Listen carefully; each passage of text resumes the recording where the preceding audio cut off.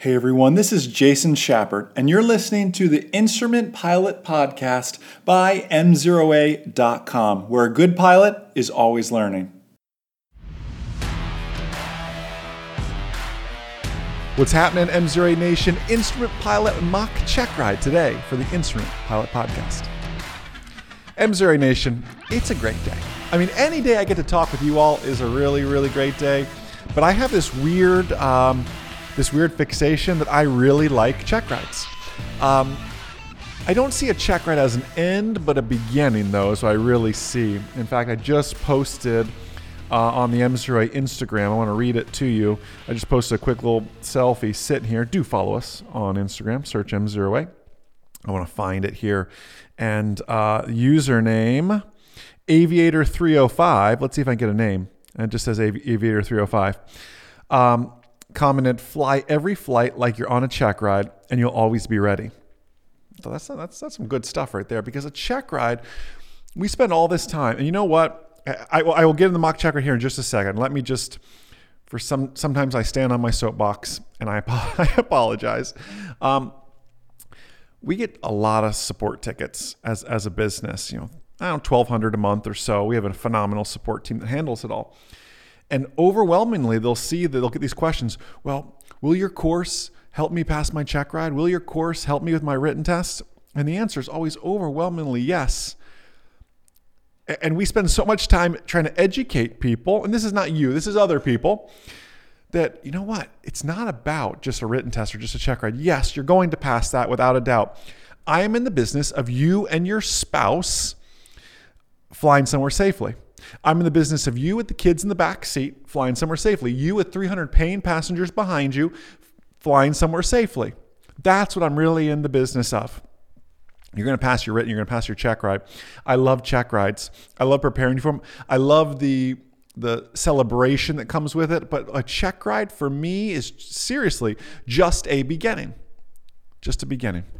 Speaking of a beginning, we're going to do an Instrument Pilot mock check ride. What we do here, we're taking basically right from our check ride books. We have 3 check ride books: pass your private, pass your instrument, pass your commercial check rides. You can listen to them anywhere you can download an audiobook, Audible, iTunes, wherever you want to grab it, you can grab those there. If you want 2 more hours of what I'm about to deliver here today, we'll just spend, 10, 15 minutes here together today. I'm going to ask a question. There will be an awkward pause. I'm going to pause. It's going to be a little awkward. You're going to say, why is there dead air space, Jason? It's on purpose for 2 reasons. One, I need you to think the answer in your head. If you're so confident and you want to say the answer out loud, that's even more powerful. Secondly, I need you to get used to that dead space. Do you remember your private pilot mock check ride? For some of you, it may have been recent. Some of you, it may have been a long time ago. But let me refresh your memory. I guarantee on your private pilot mock check ride, there was something like this. What is hypoxia? Oh, hypoxia is the lack of oxygen to the vital organs. And then they were quiet. And they didn't say anything. And you wanted to open up your big mouth and say, and there's 4 types of hypoxia. But that's not what they asked, right? What did they ask? They said, what is hypoxia? They didn't say, tell me the 4 types of hypoxia. They said, what is hypoxia? Zip it. Do you remember that from your private pilot days? You zip it. And if you're a blabbler, is that a word? Babbler? I think that's what I meant to say. Babbler. I make up words too. Babbler like me, well, I can get you in trouble sometimes. Zip it is my point of all this. Can we get into the mock check ride? Now I've been rambling for 5 minutes. I apologize. Let's talk about circling real quick. We're going to talk about some instrument-specific questions, and then oddly enough, towards the end, I'm going to dive back into the private pilot book, because there are private pilot questions that will live on your instrument pilot mock check ride, or your real instrument pilot check ride. Circling, though, to start. Hey, how much obstacle clearance is guaranteed by a circling maneuver? How much obstacle clearance is guaranteed by a circling maneuver? Again, I'm just reading from the Pass Your Instrument Pilot Check Ride book. It's all there to serve you. How much obstacle clearance is guaranteed by a circling maneuver? If you answer the question by saying not enough, while you're right, in the real world, that may not fly on a check ride. 300 feet. 300 feet within the circling approach area. 300 feet. 2. What are the rules for VFR on top? Question 2. What are the rules for VFR on top? That was your awkward silence. How'd you do with it? What are the rules for VFR on top? Okay, you ready? Read it right from the book. Pilots operating VFR on top must fly at the appropriate VFR altitude, comply with VFR cloud clearance and visibility requirements, comply with the rules of IFR flight, like position reports, etc., advise ATC of any altitude changes. By the way, VFR on top must be requested by you, the pilot. ATC is not going to call you up and say, hey, good buddy Jason, 23 Mike Zulu, would you like to do VFR on top today? It doesn't work that way. You must request VFR on top. It must be requested by you, the pilot. All right? Everybody good and follow me on that one? All right, VFR. By the way, off-topic question. Who has ever done VFR on top for real? I mean, maybe once or twice in training. In like the real-world environment, I just can't think of a time I actually used VFR on top. Let's say we're shooting an ILS approach. How would you address a glide slope failure? You're on an ILS, you lose the glide slope. What do? How would you address a glide slope failure? I'll be quiet while you say the answer out loud or think it in your head. There's really 2 correct answers here. If you answered it, I would go around. That's right. That's a great, great answer, and that shows good to great aeronautical decision making on your part. Another acceptable answer is, well, it's going to necessitate me to pivot to a non-precision approach. Assuming that's an option, right? If I lose the glide slope, I can legally make this a localizer only approach. Instead of going to a DA or a DH, I'm now going down to an MDA, minimum descent altitude. So I pivot. So when you brief an ILS approach like that, in the event I lose the glide slope, this will switch to a non-precision approach in which I'll take it down to 540 feet and hold, right? Until this missed approach point, because your missed approach point likely will change. No, not likely. It will change because your missed approach point is usually reaching that decision height, that decision altitude. Go missed. Whereas an MDA, I get down to that altitude, hold, and don't forget to start your time.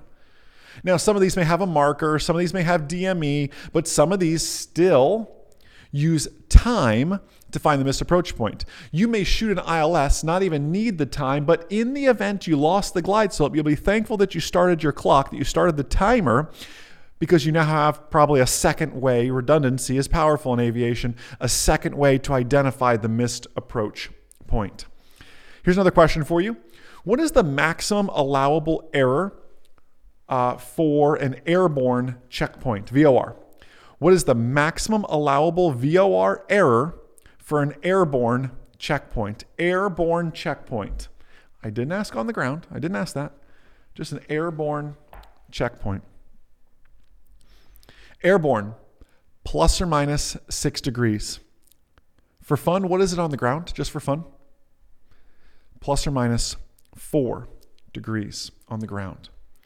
Hey, I hope you never, ever, ever have to say these words, but if for some reason you do, if you happen to call up ATC and radio the phrase minimum fuel, what does that permit you to do? If you called up ATC and used those words, minimum fuel, what does that permit you to do?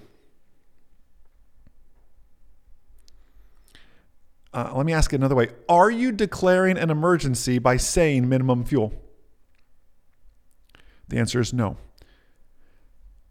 You're not declaring an emergency by declaring minimum fuel. What minimum fuel means, according to the pilot controller glossary, is any further delay or rerouting may cause such an emergency.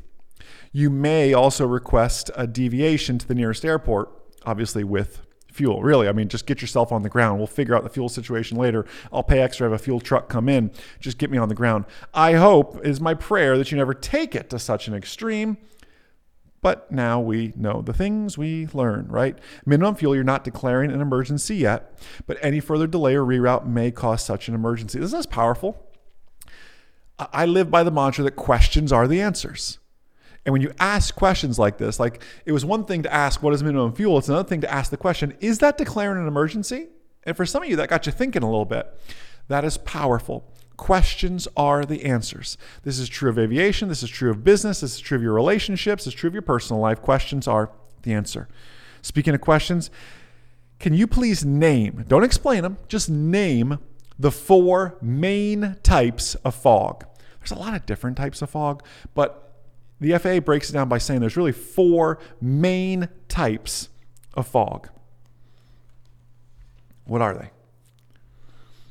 They are radiation fog, advection fog, upslope fog, and steam fog. Hey, let's stick with this theme of 4s. Name the 4 main types of fronts. What are the 4 main types of fronts? You probably got a cold front. You probably said warm front. You probably also said stationary front. Did you remember the occluded front? An occluded front, that is when a cold front catches up to a warm front. There are 3 main types of icing. What are they? And explain them. There are 3 main types of icing. What are they? And explain them, please. The 3 main types are clear, rime, and mixed. Clear ice is a hard, glossy ice. It forms after the impact of usually the supercooled water droplet, and it spreads over the airfoil and freezes in a sheet-like over the airfoil. Sometimes called run-back ice. The water literally hits. It's too big of a drop to freeze on its own, but when it hits and it spreads out and it thins out, then it freezes. Rime ice, on the contrary, is this brittle, frost-like. This is created by almost mist, these very small drops, and they freeze rapidly before the drop even has time to spread across the airfoil. If you ever see ice on the leading edge, it looks like a stalactite or a stalagmite. That is usually rime ice. Then mixed ice. Well, mixed ice is just that, a combination of clear and rime. It's described as hard, rough. It forms when drops vary in size or when snow is mixed in with the rain. What are the 3 stages of a thunderstorm? What are the 3 stages of a thunderstorm? The 3 stages of a thunderstorm are the cumulus stage, the mature stage, and the dissipating stage. The cumulus stage, this is characterized by the initial updrafts. The mature stage is characterized, the moment rain begins to fall, we enter into the mature stage. And lastly, the dissipating stage. This is when the storm begins to rain itself out. Have you ever been caught in a storm? It's raining, then all of a sudden everything breaks loose. It seems like the drops get bigger, the intensity goes up. The storm is literally raining itself out. That is the dissipating stage of our thunderstorm. Everything I read to you today came from Pass Your Instrument Pilot Check Ride. I encourage you, if you don't have a copy, to grab a copy. If you just need that last little bit, that last little review, or just want to be that safe real-world pilot, consider M0A for your online ground school as well. Take a 2-week trial, m0atrial.com. Pass your written, pass your check ride, guarantee it, or I'll pay for it. But most importantly, I'm making you that safe real-world pilot. If you love this teaching style, that is for you. Hey, May 31st, put it on your calendars. May 31st, 8 p.m. Eastern Time, doing a big live stream, a mock check ride, private, instrument, commercial pilot, mock check ride. You won't want to miss it. 8 p.m. Eastern Time on the M0A YouTube, on the M0A Facebook page. You won't want to miss it. Add it to your calendars. There's details in the description below on this video, on this podcast. Hey, have a just blessed, abundant, outstanding rest of your day, instrument pilots, and most importantly, remember, a good pilot is always learning. Have a great day, everybody. We'll see you.